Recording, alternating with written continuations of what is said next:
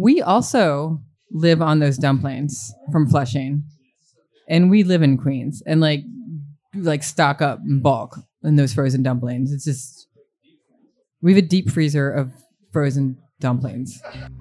Hi, this is Catherine Lasota, host of LIC Reading Series, a monthly event at LIC Bar in Long Island City, Queens. In this episode, you're going to hear the readings from our July 11, 2017 event, featuring Angelica Baker, Lisa Coe, and Courtney Maum. Courtney has appeared at the series twice, and this is her first appearance at the series with her second novel, Touch. At the LIC Reading Series, we're very proud of being from Queens, so you're going to hear each of our readers share a Queens anecdote in addition to their readings. In our next episode, you'll hear the panel discussion from the same event. So let's get started with our first reader, Angelica Baker. Angelica Baker was born and raised in Los Angeles. She received her BA from Yale University and her M.F.A. from Columbia. She's written essays and reviews for the Los Angeles Review of Books, Columbia, a Journal of Literature and Art, The Rumpus, and Tin House's The Open Bar. Her fiction has appeared in Violet and One Teen Story. In fact, she's one of our two one-story debutantes here this evening, which, if you don't know, One Story, literary magazine that celebrates their debut authors each year.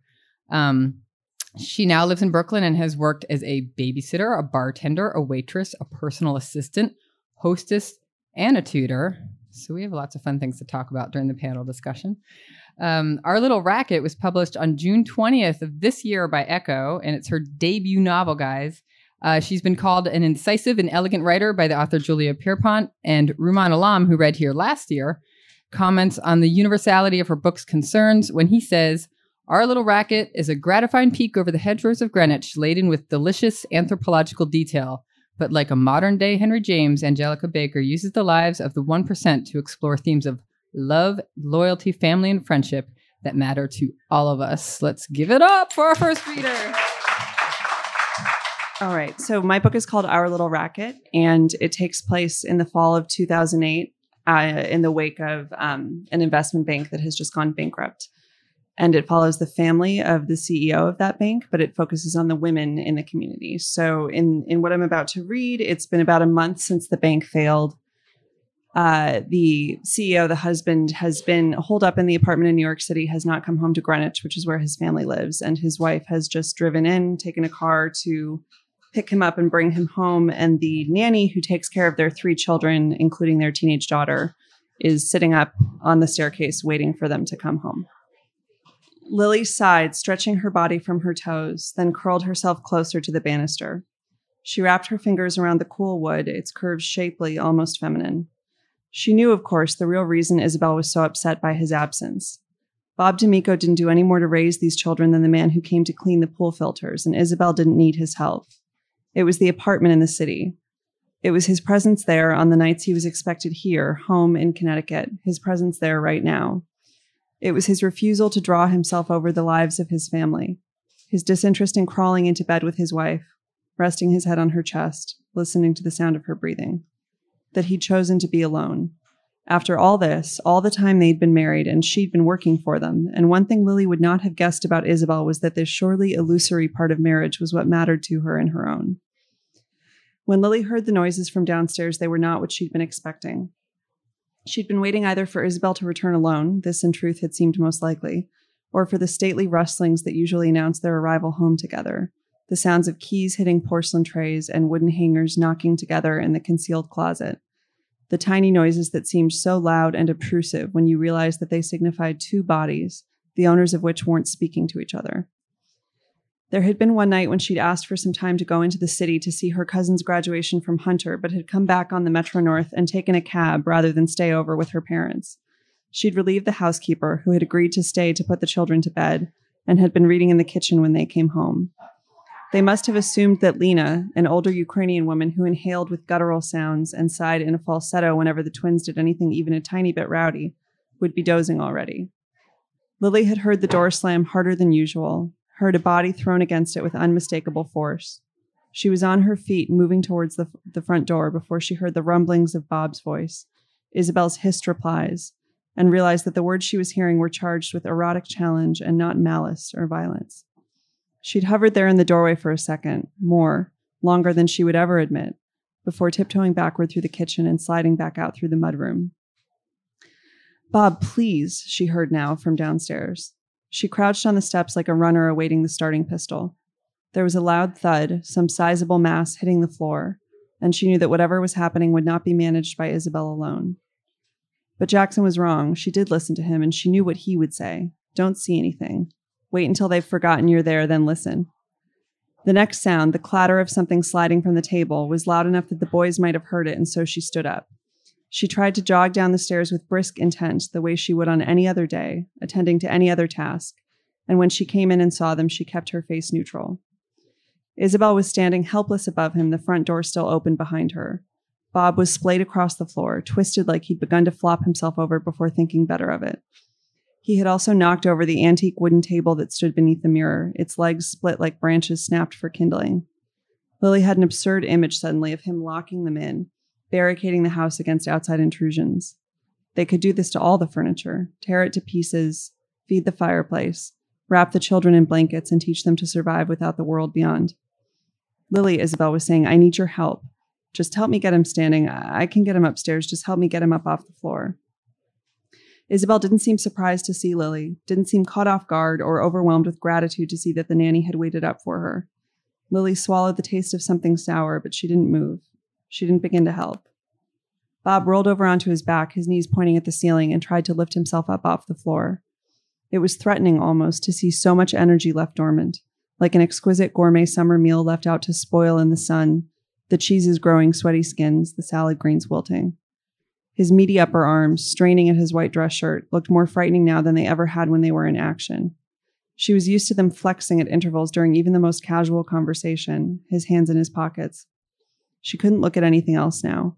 He was mewling there on the ground, and all she could notice were his huge arms, the dark hairs on his knuckles, his thighs giant and tubular, clad uncomfortably in the silk legs of his trousers, the sickly, jaundiced-looking exposed strip of skin just above the top of his diamond-patterned socks. He'd always looked a bit off in the uniform, though, like he belonged in a wrestling singlet rather than formal attire.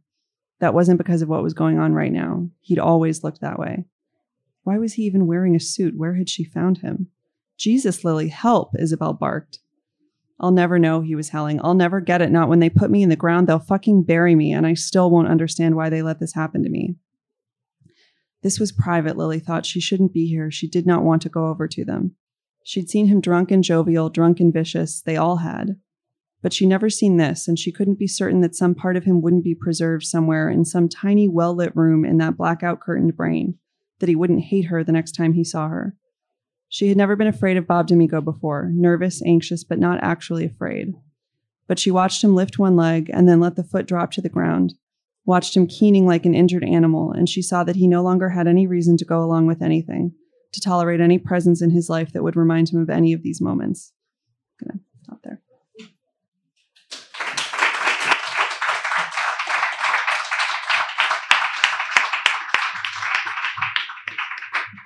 Thank you. The descriptions in our Little Racket are just so... I'm going to give you... I didn't forget. No, I didn't forget. What's that? No, people forget all the time. It's an unusual feature. But yeah, the descriptions of like his body and everything, it's just so... It's... Yeah. But you didn't share a Queen's anecdote, so you do have to come back up here. If you may. Thank you. Let's give it up again for Angelica Baker.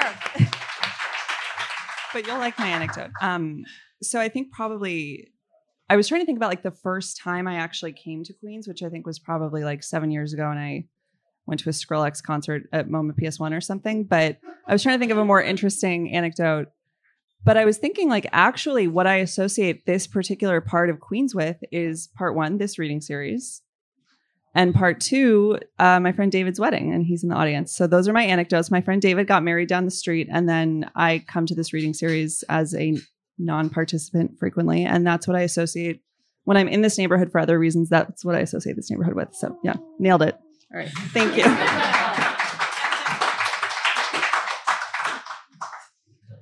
All right. I forgive you for forgetting that. Yes, guys, when you think of Queens, think of the LIC Reading Series. Our next reader is Lisa Coe. Yes. Lisa Coe is the author of The Leavers, a novel which won the 2016 Penn Bellwether Prize for Socially Engaged Fiction. Her writing has appeared in Best American Short Stories 2016, The New York Times, Apogee Journal. By the way, Lisa had a Modern Love column in the New York Times like last week that was amazing. Go check it out. Who knows Modern Love? Right?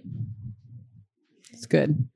Apogee Journal, Narrative, O Magazine, Copper Nickel, StoryCorps, One Teen Story, Brooklyn Review, and elsewhere. She's been awarded fellowships and residencies from the New York Foundation for the Arts, the Lower Manhattan Cultural Council, the MacDowell Colony, the Helene Wurlitzer Foundation, Jerome Foundation. Lots of residencies and awards. You're very decorated, and for a good reason. She was born in Queens, guys. We're legit tonight. Born in Queens and raised in Jersey, she lives now in Brooklyn. Barbara Kingsolver is the author who announced the Penn Award, and what she said of The Leavers was that it is a book perfectly of this moment, and I think you'll agree. Let's welcome Lisa to the stage.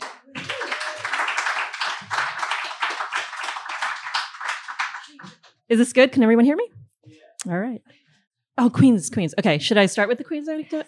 Okay. I was born in Queens, as Catherine mentioned, and I guess I kind of feel like I've been kind of like making my way back there my whole life. I was born in Flushing in a hospital that has since burned down. At the time, my parents lived in Sunnyside, and I feel like Queens was sort of the place where they first found like community and belonging in the U.S. They were both immigrants from the Philippines. My dad came in the early 60s to go to school in Logan, Utah, which you can imagine was not a very welcoming place back then. And like the minute he graduated, he just like drove his ass off to New York City and was like, here I am, finally. And he moved to Flushing. He met my mom a few years later here. She also moved from Manila to Queens. And yeah, I mean, I grew up in New Jersey for the most part, but I always felt like Queens was this place that we were exiled from. Like we were trapped in this boring conservative white suburb. And Queens was this place where my parents like had crazy parties and wore cool clothes. And one day, you know, when I was finally able to leave, I would move back to New York. And actually the first apartment that I had out of college was in Queens.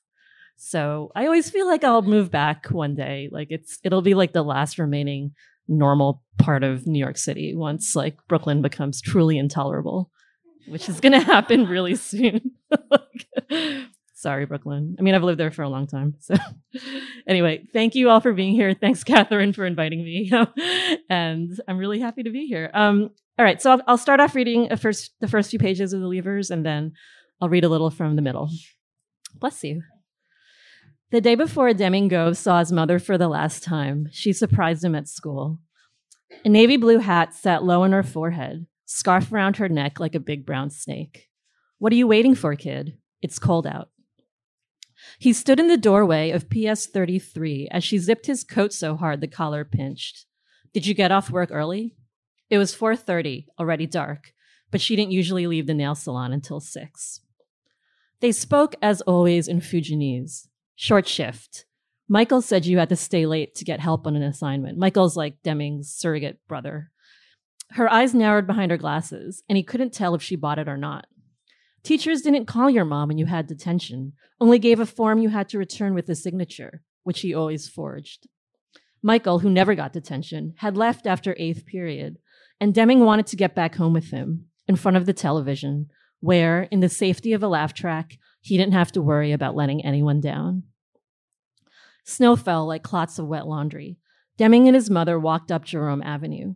In the back of a concrete courtyard, 3 older boys were passing a blunt, coats unzipped, wearing neither backpacks nor hats, sweet smoke and slow laughter warming the thin February air. I don't want you to be like that, his mother said. I don't want you to be like me. I didn't even finish 8th grade. What a sweet idea, not finishing 8th grade. He could barely finish 5th. His teachers said it was an issue of focus, of not applying himself. Yet when he tripped Travis Bopa in math class, Deming had been as shocked as Travis was. "I'll come to your school tomorrow," his mother said. "Talk to your teacher about that assignment." He kept his arm against hers, loved the scratchy sound of their jackets rubbing together. She wasn't one of those TV moms, always hugging their kids or watching them with bemused smiles, but insisted on holding his hand when they crossed a busy street. Inside her gloves, her hands were red and scraped, the skin angry and peeling, and every night before she went to sleep, she rubbed a thick lotion onto her fingers and winced. Once, he asked if it made them hurt less.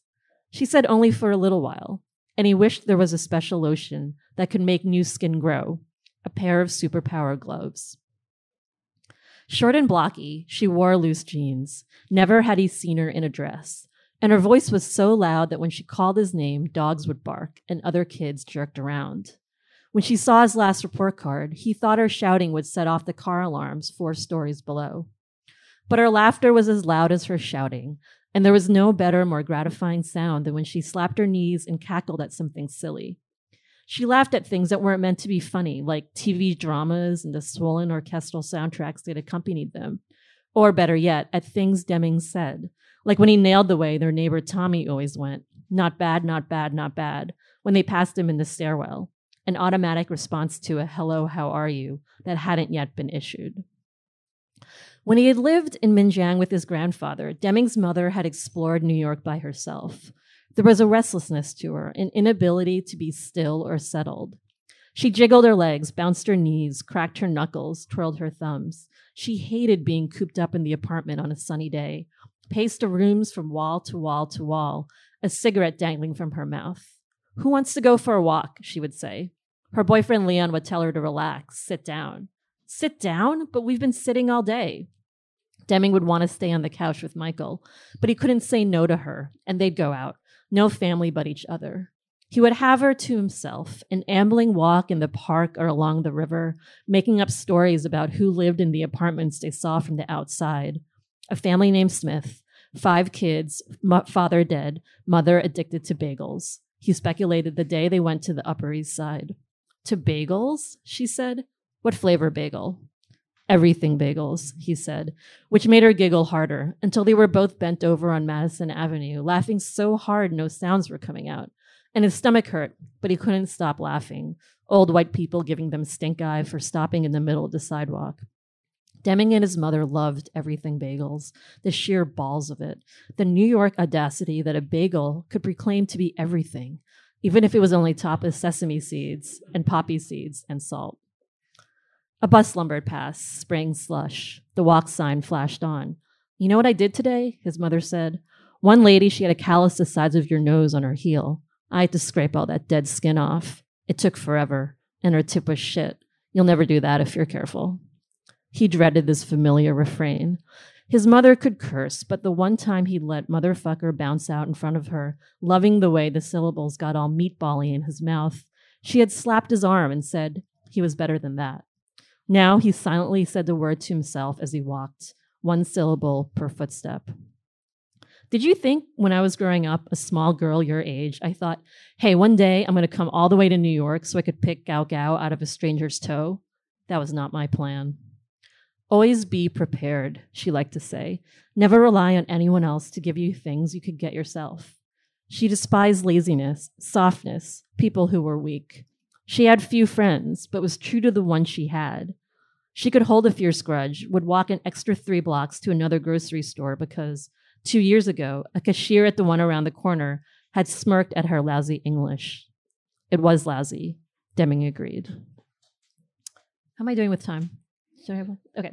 All right, I'll just read another 2 pages. So the book is actually a dual narrative. Part of it is narrated from Deming's point of view, which you just heard, and then the rest is from his mom's point of view. And it kind of talks about what happens before and after their separation. So what happens in the scene right after the scene I just read is his mother goes to work and she doesn't come home. So I'll read a little bit from one of Polly's sections. In them, she's actually narrating from first person, and she's kind of telling her son the story of her life. So she addresses her son as you. "I always told you not to be like me. I quit school in grade 8. Stupid. I'd ask a boy who was an even worse student than I was, but whose parents were cadre members, to give me a cigarette. Girls don't smoke, I heard him say, and that was a dare I couldn't resist. The inhale made my lungs burn, but I held it in and forced down the coughs and exhaled so smooth and neat, letting the smoke exit my lips in a perfect curl. Teacher Wu paddled me, but not the boy. I leaned over his desk as he whacked my ass with his wooden board, and as I faced my classmates' stunned faces, I laughed. I'd seen boys cry when they got the paddle, but this smacking was no big deal. I didn't go back to school after that, and the summer passed in the slowest ooze. My hair grew longer, my face sharper, and I swept the rooms until the floors were clean enough to lick. The whole village was sleepy that summer, a still pond on a humid day. Even our chickens' eggs were smaller, like she'd struggled to push them out. One afternoon at the end of the summer, when I was 15, I was doing the laundry. Couldn't wait any longer for the weather to cool, and the clothes needed washing. I filled the plastic basins, wrung out the clothes, and strung them one by one from the line. Then I heard a small squeak and looked up, and there was a neighbor boy, Haifeng, taller than when I'd seen him last, staring at me from atop a bicycle. "Want a ride?" he said. My father called him the wimpy Lee boy. Soft like a pillow, he said, when we overheard Haifeng's parents ripping him a new one for failing the high school entrance test. I kind of felt bad for him. Plenty of kids wouldn't make it to grade 9. We all had as much of a chance of going to college as flying to the moon. Haifeng's dark hair stuck to his face in the summer heat. He had a widow's peak that made him look older than he was. His limbs were gangly, but there were ropey muscles on his calves and forearms, tightly balled and hidden. Surprise! It wasn't like I had anything better to do. I climbed on the bike's rack, balancing sideways, batting mosquitoes from my face, the tall grass tickling my feet. Haifeng pedaled, the sky gaping and bright, the wheels squeaking as we rolled through the fields. I sniffed him. He smelled like salt. "Let's go to the river," I said, but we were already on our way. Thank you.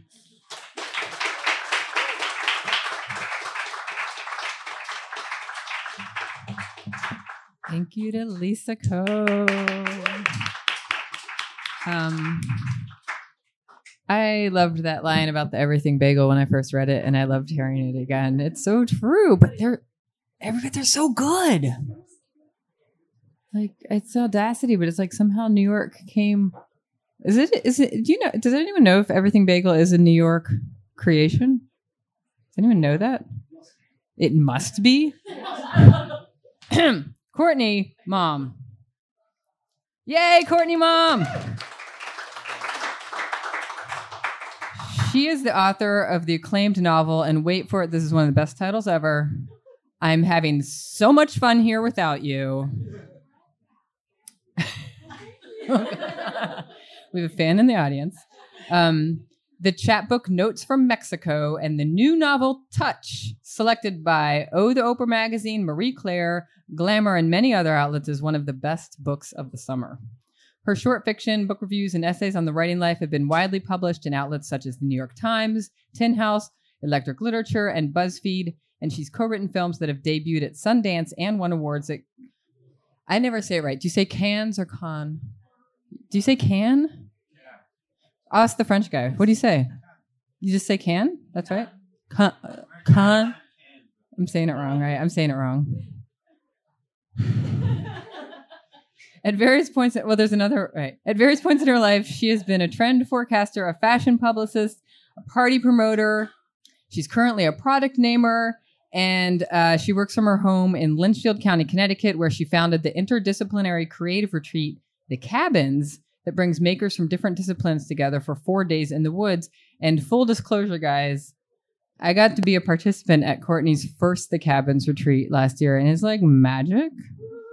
It's like magic in the woods and with water in a lake. And the most beautiful library you've ever seen with like a working fireplace. It's special. And I know that she's already selected the group for this year, but you should keep your eyes open for future. I hope you do it forever. Yeah.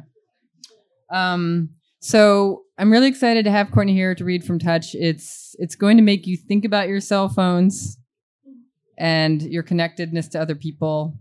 and it's also really funny and really sexy. So let's give it up for Courtney.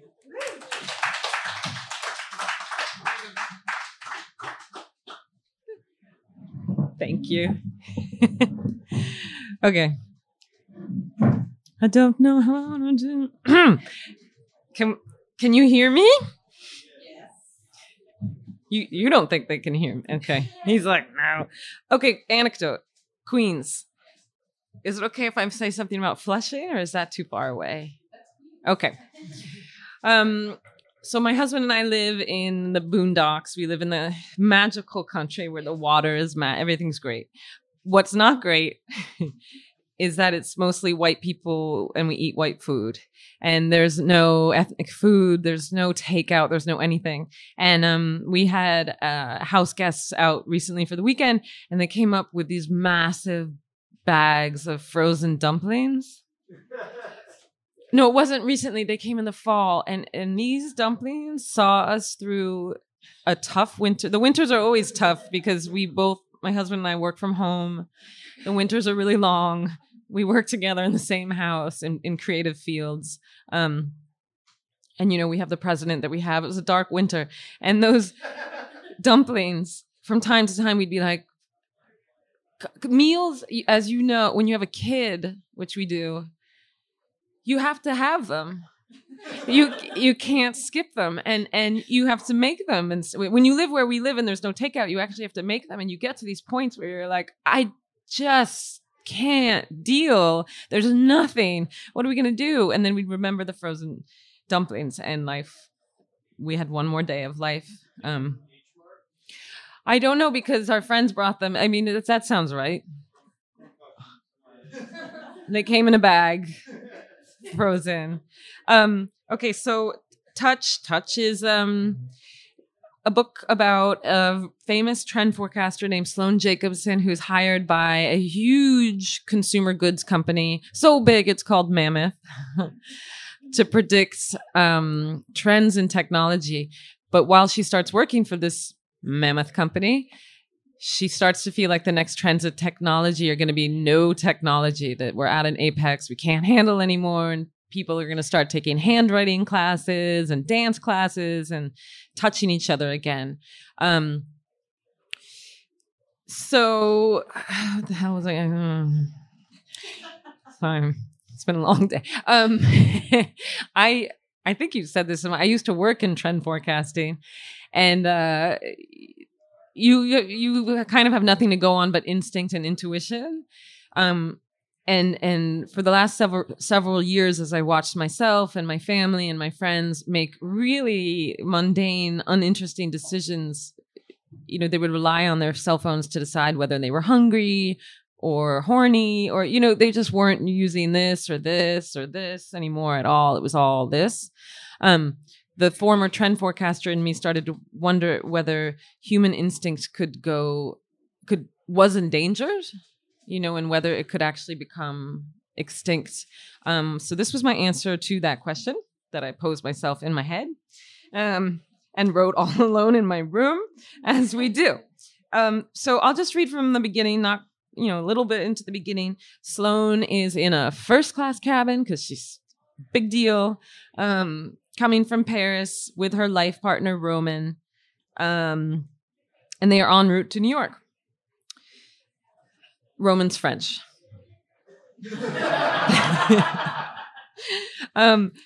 Beside her, Roman had given up reading about the travel impacts of the European debt crisis and was scrolling through the airline film choices, his finger guiding him to new releases. Sloane knew with neon certainty that Roman would pick Pitch Perfect 3. His America-feelism was non-discriminatory. Fleece sportswear, SUVs, sub-zero refrigerators, discount superstores, the viralism of American patriotism, flags sprouting up in window boxes, and front lawn patches after grim events. Pop culture, online culture, he was taken by it all. To someone like Roman, trained to look for signs and signifiers in every experience, romantic comedies held the key to understanding the American way of life. Being inordinately excited about a cappella music was apparently step one. While Roman went starry-eyed at the Universal's logo spinning on his screen, Sloane pulled the customs immigration form out of her seat pocket, remembering how the stewardess's eyebrows had arched when she asked for 2. 1 per family, Carly had repeated, certain that the polished people before her were espoused. Well, in Paris, traditional marriage was about as popular as private health care. Roman and Sloane had been together 10 years. His name was on her electric bill, but they were never having children. Their careers were their children. There you had it. In fact, their careers had been boosted by their joint decision not to breed.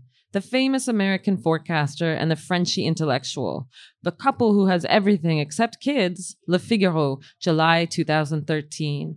The ultimate anti-mom was the headline of a recent profile of Sloane in British Vogue. Reproduction is akin to eco-terrorism, she'd been quoted in that particular mag.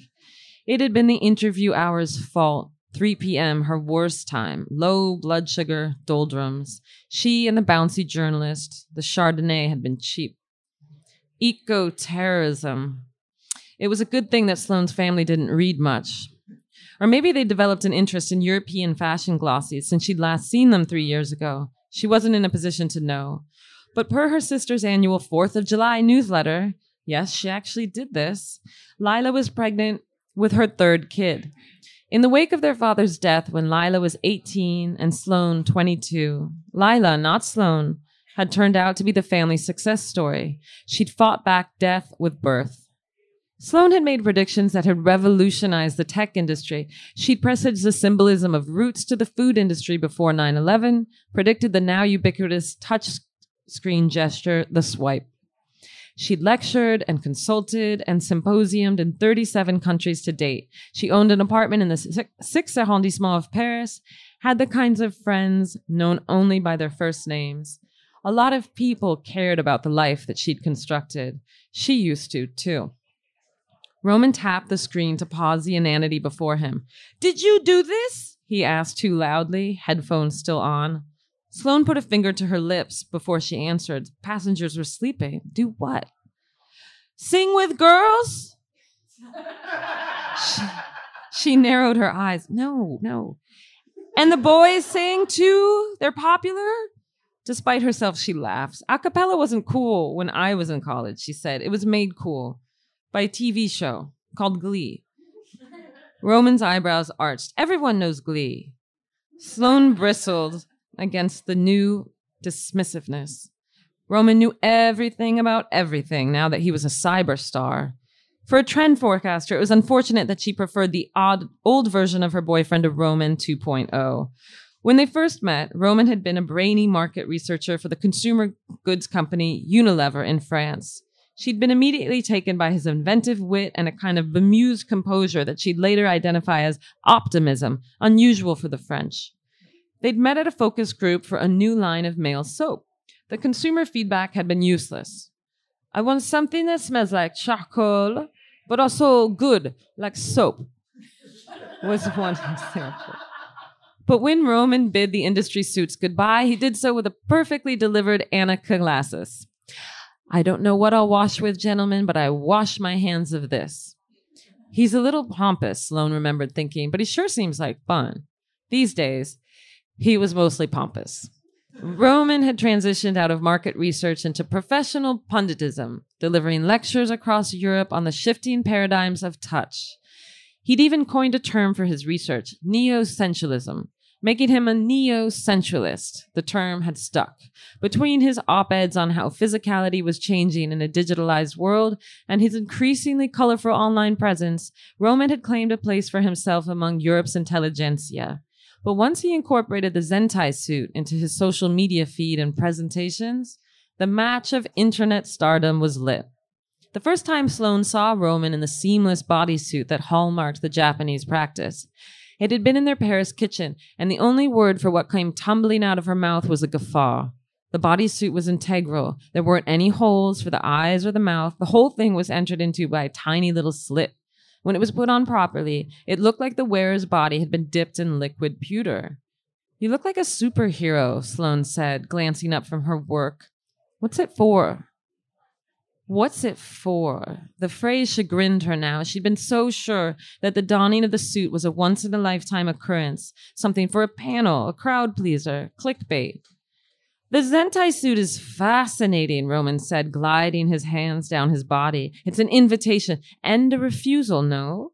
It presents the body as an anonymous thing that can be contemplated but never truly accessed.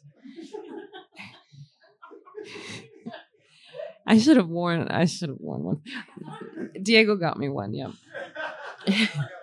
He got one for him and one for me. Well, yeah. Sorry. He moved his arms behind his weirdo head. I'm almost done. I found my avatar.